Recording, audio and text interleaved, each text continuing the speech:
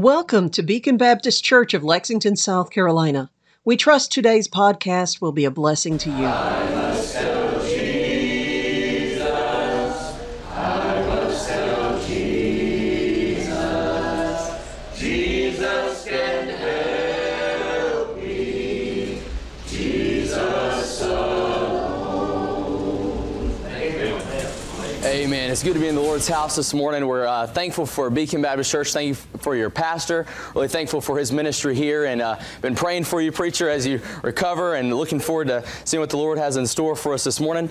We'll be in the book of Romans chapter number 6. Romans chapter number 6. We'll have our text in verse number 1.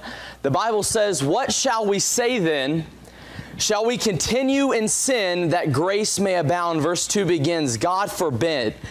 How shall we that are dead to sin live any longer therein?"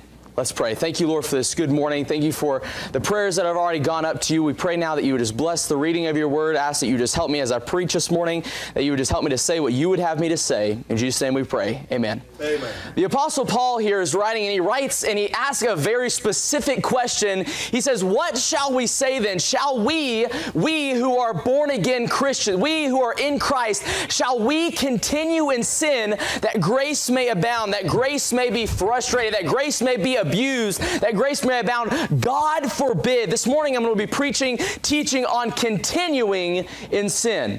Continuing in sin. Number one, how do we as Christians who have been bought by the blood of Christ continue in sin? What is something that we do to stay in the current place of sin? Number one, by living in self. The entire passage of Romans chapter 6 is dealing with this thought. We drop down to verse number 6, and he says this, "Knowing this, that our old man is crucified with him, that the body of sin might be destroyed, that henceforth we should not serve sin." We see an undesirable position by living in self. You say, what do I mean by that? We are still bound to sin of our own choosing. Because as a Christian, the Bible says in Romans 8:1, "There is therefore now no condemnation to them which are in Christ Jesus, who walk not after the flesh, but after the Spirit." It is no longer a ball and chain in your life, but it is a choice that you must make as a Christian. There is time and time again that we believe in our own hearts that though we have been purged from our sin, though the old man is dead, though we are alive in Christ, yet we believe we should still serve the old master. The old master, we have given the illustration and heard in times past of a job that you may have worked at before, and it just wasn't desirable for whatever reason. Maybe you quit the job, whatever. You leave that job. You begin a new job. Monday morning, the phone rings. You pick it up. You say, "Hello," and it is the boss from the old job says, "Hey, I want you here at 8 a.m., such and such, such and such." You say, "No, I'm not, you are not my boss anymore. You are not who I answer to anymore. I answer to a new boss. I answer to a new master." And the same for those of us who are in Christ. We do not answer to the old master. We do not answer to that old nature. But many times we still believe as if we live underneath the scourge of that master. The telephone rings, we answer it up, and we go to work at a job we do not belong at. We go to service to a master that we should not be serving, and we are living in self. It's an undesirable position. We are still bound by sin by our choice, surrendered to our past. Surrendered to our past, not living in the future that we have been given of and from Jesus Christ. It's an undesirable position. It is an unreckoned death. Verse 11, he says, "Likewise reckon ye also yourselves to be dead indeed unto sin, but alive unto God through Jesus Christ our Lord." It's coming to terms with your new life. See, whenever Jesus Christ died on the cross, He paid the debt of our sin. He gave us the opportunity to receive the new life. And whenever you receive that, child of God, what you've done, if you've not only received a new life, a new future, but also a new history. You have a new history. When God looks at you, He does not see the sins of your past, but rather His Son on the cross. But rather, we look at our past and we see the old master, we see the old times, and we see that old bondage that we feel entitled to serve. And I tell you this morning, you do not belong in that position. Right. You must come to terms with your new life in Christ, seeing yourself as Christ sees you, as a new creation. Amen. We rejoice, we shout, we worship in being in Christ. We rejoice that the Father sees us as His Son. He sees us clean and washed and set free of sin. But then we look at ourselves and we say, well, I'm just a sinner saved by grace. And yes, you were a sinner that is now saved, but you are now a saint that can sin. You are no longer a sinner, child of God. You've accepted Christ. You are not in that old past anymore. Right. Amen. You must see yourself as Christ says, because as long as you look inward and say, well, this is just who I am, I'm fundamentally flawed, that is where you will live. Right. The world has a term for this in different fields of psychology and in science. They call it a self-fulfilling prophecy. They say if you treat someone a certain way long enough, then that's what they will become. If you look at yourself a certain way long enough, that's what you will be. And we see it in churches all throughout America today. People do not look at themselves as a new creation, but rather they label themselves by the past that they were set free from. And they continue in sin. Why? Because they do not view themselves as a child of God who has a right and heir to the throne of God, an entrance into the throne room of grace, but rather they see themselves as, oh, this is just who I'll always be. This is who I am. It's my nature. It's the family I'm kin to. It's an unreckoned death. You have not see yourself as dead to sin. If we could only see it the way God sees it. Us going back to that old man, that old nature. We drive out here and a little bit more in the country. I'm from Casey now, and out there it's concrete. And I'm from Walterboro, South Carolina. You just have to understand. I grew up right next to dirt roads and backwoods is what I know.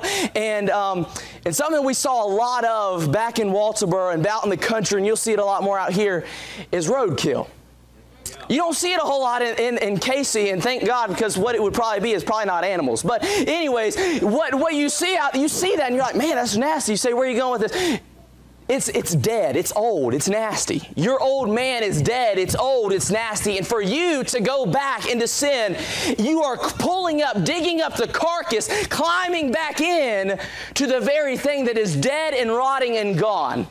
And trying to walk around in a dead man's clothes, a dead man's body, a rotting, stinking carcass, and saying, this is who I am. And God is looking now saying, what are you doing?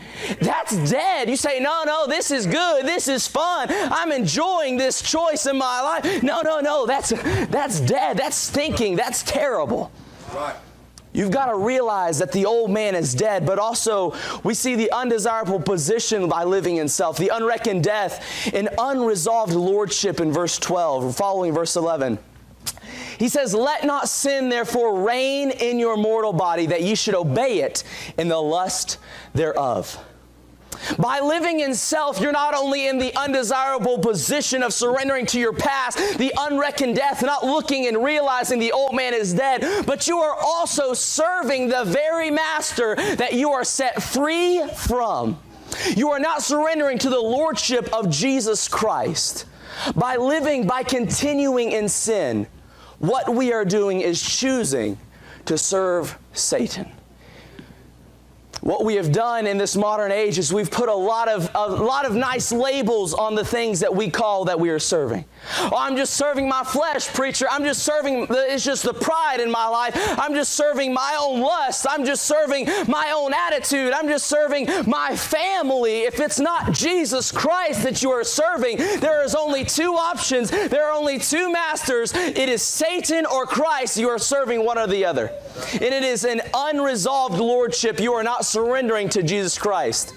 The Bible says no man can serve two masters. You will either hate the one and love the other. Can two walk together except they be agreed? For us to continue in sin, we are serving the wrong master. To continue in sin is to live in self, number one. But secondly, it is by loving simplicity. by loving simplicity. In verse 14, we see the Bible says, "For sin shall not have dominion over you, for you are not under the law, but under grace." So we see a satisfied bondage. A satisfied bondage. The love of the simplicity, the love of the sitting down, the love of the complacent life, rather than fighting, waking up every single day, hanging up the phone on the old master, but rather going back and saying, well, this is simple, this is easy. Yes, it is, because that's your old nature and it's easy to get drawn back into that. But you continue in your sin whenever you live in yourself and love the simplicity, the complacent life. A satisfied bondage, okay with being bound, not willing, not ready to change. Pastor, you've seen it time and time again. People come to you, they want help. They say, I want help, I want help. And you may say to them, well, are you ready to do this? You do obey the Bible here, do this and do this and do this. They go their way and they do nothing that you said to do. They do nothing that the Bible says to do. They want the change, but not willing to do it. They're not willing to leave the bondage because of the work that it takes. They live the simplicity, the complacent, the lackadaisical lifestyle. Right. They are satisfied with their bondage. They are satisfied where they are, not willing, not ready to change. It's as if walking into the jailhouse, been to the jail places with you, brother, and we've gone in there and you see those that they've lived in many years in a place of confinement. And they would give anything to be free. It's as if walking into them, giving them the key and saying, here it is. You can walk out, and them saying, okay, I appreciate it. And just going back to their life. With it sitting there, and Christians today are doing the same thing. They are free from their sin, they are free from their bondage, and yet they live in it as if this is what they belong, this is who they are. And we have shied away from a sinless perfection, but we have with it thrown away a sinless provision. We live as if we cannot go one day without the sins of our past catching up and binding us. When God says, there is therefore now no condemnation. Whom the Son sets free is free indeed. And we say, no, I'm the excuse to that. I'm the one who that does not apply to me. I'm the one who is different. That is not me. And we throw away scripture after scripture after scripture of freedom and righteousness because we think we are the exception to the rule. And we hold our pet sin and say, no, this is who I am. This is what I have chosen to do. And we live satisfied in our bondage, but also with a superficial righteousness. In verse 15 following, he says, what then? Shall we sin because we are not under the law, but under grace? God forbid. The verse 1 John 1:9, for if we confess our sins, he is faithful and just to forgive us our sins and cleanse us from all unrighteousness. It is in the book, but it is not there for you to abuse. Right. It is not there for Christians and children of God to abuse and say, well, in the moment of our sin, the conviction comes, the Holy Spirit speaks to your soul, and you say, well, I'll get right about that whenever I'm done having my fun. I'll get right about that when I'm done throwing my temper tantrum, raging, and enjoying, soaking in my bitterness, my gossip, my lust, after I've scrolled a few more websites, after I've said a few more things, I'll get right about it later. Because 1 John 1:9 is still in the book. He says, no. Just because we live under grace doesn't give you the ticket to sin. But thousands and millions of Christians have chosen to live a superficial righteousness, abusing the grace that God has given, pretending it's all okay when it's really not, confessing the guilt and not the sin. Confession of guilt, that feeling of regret, that feeling of guilt, you got caught. God, I'm sorry about that. Make me feel better. May I remind you that confession of sin, the word confess means to say the same thing as the accuser. as the Holy Spirit, that is sin. That is adultery. That is lust. That is anger. That is bitterness. But rather we come and we confess our guilt. We say, God, I'm sorry for, how I feel. God, I'm sorry about that thing. And we like to put all the nice little labels on it once again. To avoid truthfulness with God, to avoid true confession. It's just something that I do. It's just my temperament. It's a syndrome. And we avoid confession of what truly God wants us to say. And we live a superficial righteousness, a satisfied bondage, superficial righteousness, and end up with a somber emptiness. In verse 21, the Bible says this. Speaking of those who all throughout chapter 6, it's hit on it time and time again, continuing in sin. He says, what fruit had ye then in those things whereof ye are now ashamed? For the end of those things is death. Verse 23, it touches on it again, and it says, for the wages of sin is death, but the gift of God is eternal life through Jesus Christ our Lord. And as Christians who are new in Christ, we love and rightfully should shout about the new life in Christ. And we do, but once again, many times we leave the church doors and walk once again into the rut of our sin, the rut of our old life, and we do not live free from the sin. See, this is a law placed in place by God. And something about a law of God, the wage of sin being death, is that it applies to a Christian as much as it does to a lost man. The laws of God put in place in the Bible apply to everyone. That is why a lost man can work hard and be successful, is because the sluggard does not prosper. This is why someone who is wise will prosper in their life, because the book of Proverbs says it time and time and time again. It works for everyone. What goes up must come down because God says so. And the wage of sin is death, as much as it is for the sinner in a literal dying lake of fire burning with brimstone. In your life, everything dying around you, Christian, because you choose to live in sin, continuing in sin. Nothing to show for your life, and hard work to sin. That slaving away, that serving sin, that going back once and again, putting in the hours, putting in the time, but to the wrong master. What do we have? A shamedness. What do we have? Guilt. Does this produce fruit of the Spirit, I ask you?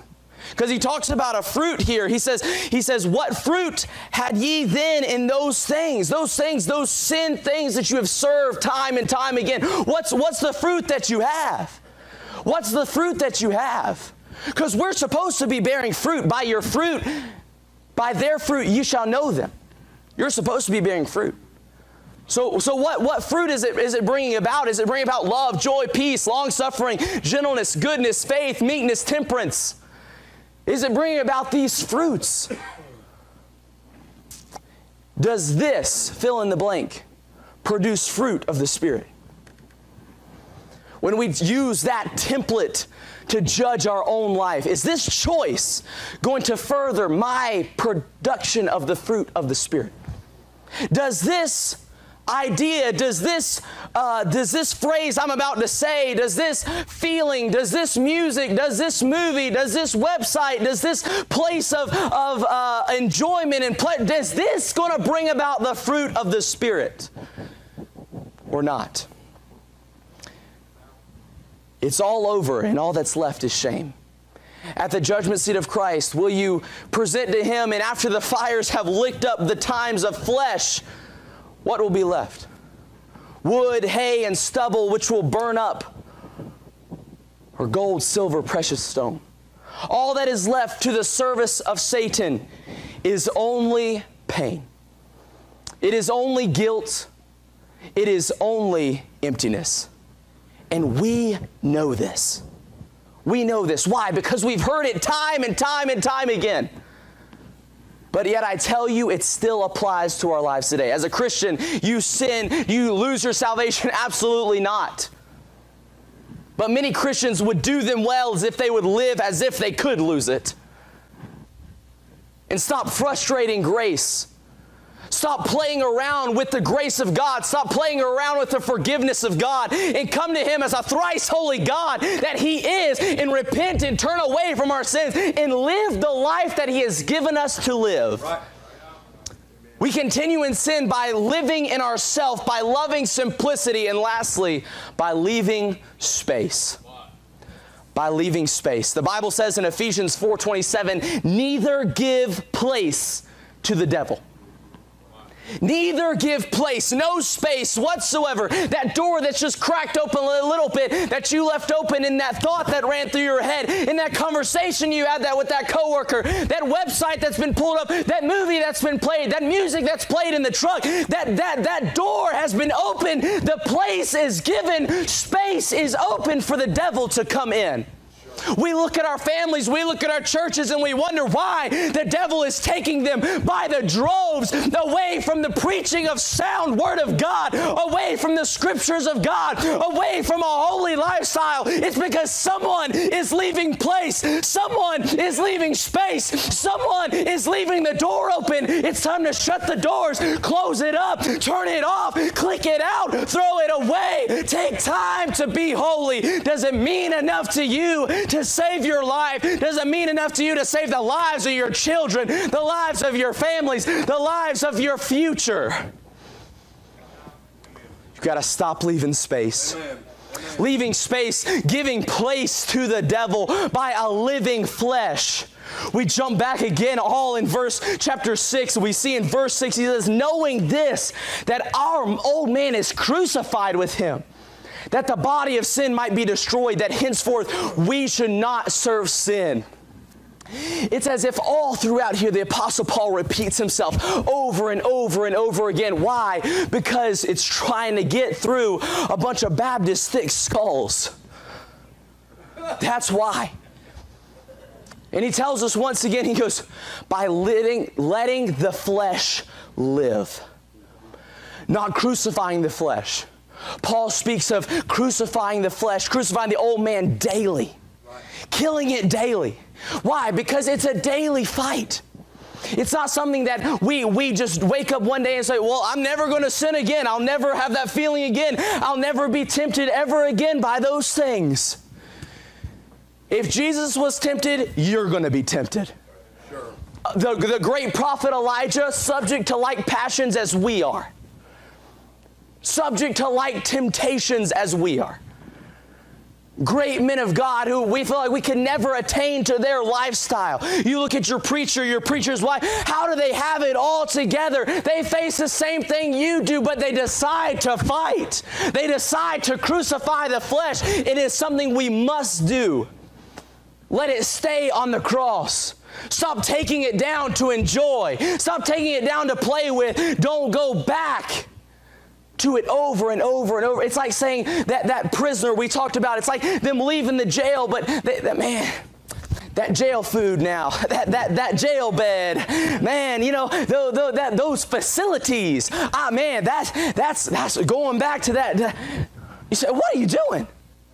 What are you doing? Have you never been to Sheely's barbecue? Have you never had a good cooked meal? Have you never sat at grandmama's table? What are you doing going back there? It's just feeding the flesh, letting it live, letting the old man lurk around and walk around. It's time to say, go. Nope, go. You. Time to throw that away. Get that in the garbage. Not continuing. It's not in my house anymore. Turn it off. Shut it off. Throw it away. Get rid of it. Mute it out of your mind. Focus. Get in this Word of God. Fill it up. Fill it up. Fill it up. Amen. Amen. What comes out is what's inside. Sure.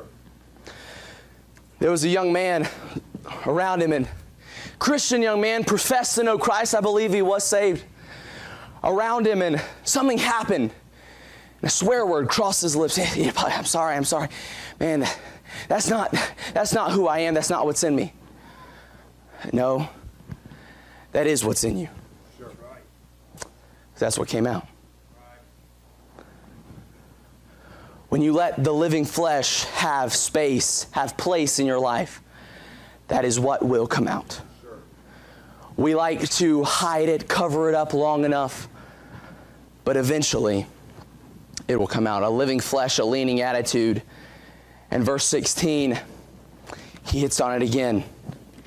And he says, know ye not that to whom ye yield yourselves servants to obey, his servants ye are, to whom ye obey, whether of sin unto death or of obedience unto righteousness. You make a decision on whether or not you will obey Christ or the old master. We touched on this a second ago. But he says, the one who you are serving, that's the servant. That's who you belong to. That is who you've chosen to belong to. It's as if going back to that old job we talked about. Going in, clocking in your hours, working there, but why are you here? You have on the wrong uniform. You're wearing the Christian uniform. What are you doing here?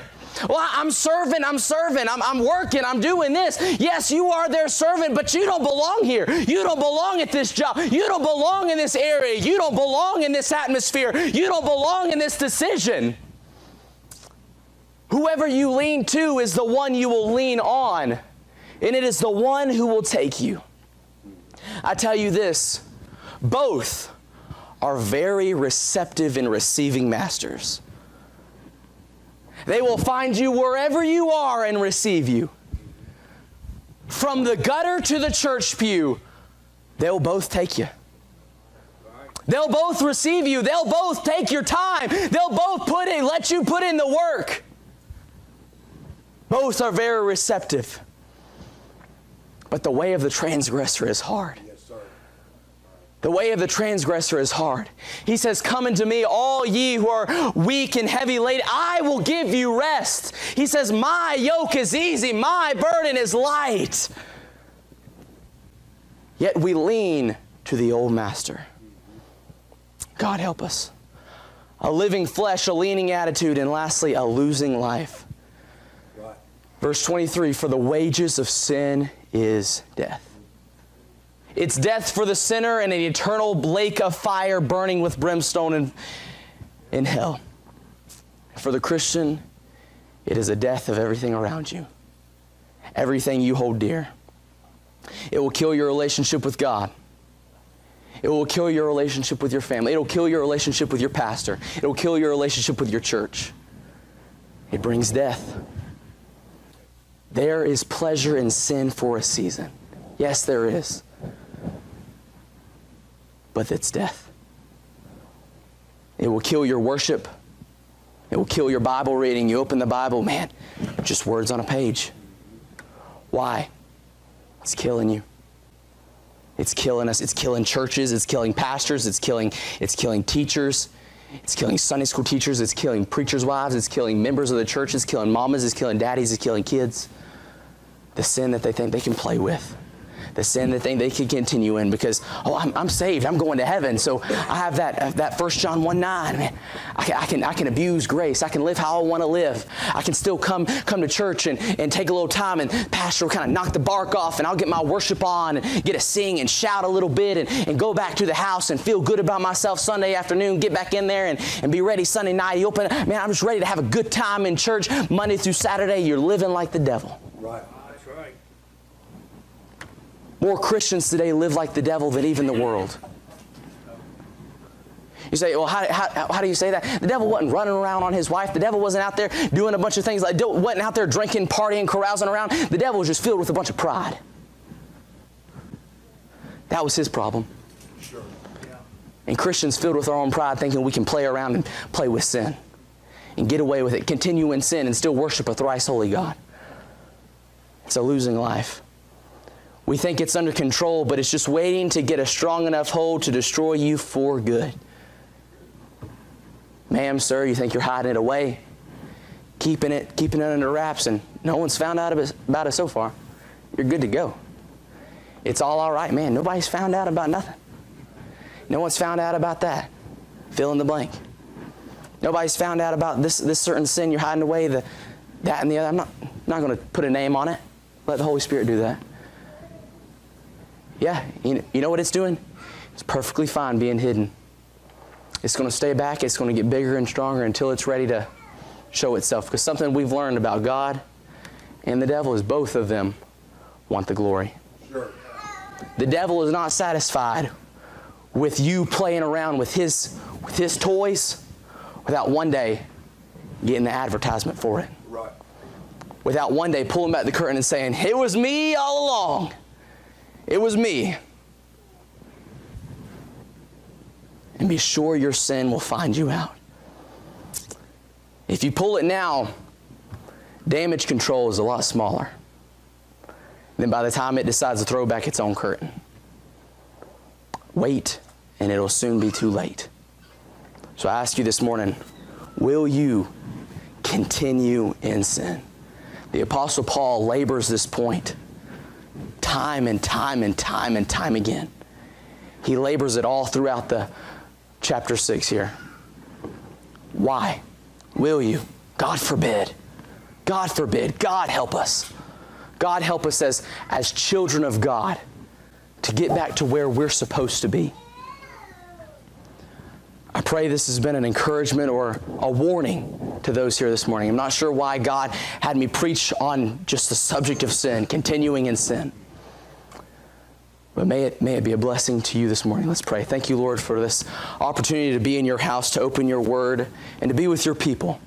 I pray now that you would bless them, Lord. Be with them. Be with their pastor as he's recovering, Lord. I pray that you would just place a healing hand on his life and on his family. Strengthen him for the days ahead, the work that you have laid out for him. I pray that you would bless each and every one here. Lord, I pray that you would help us to continue in you and not in sin.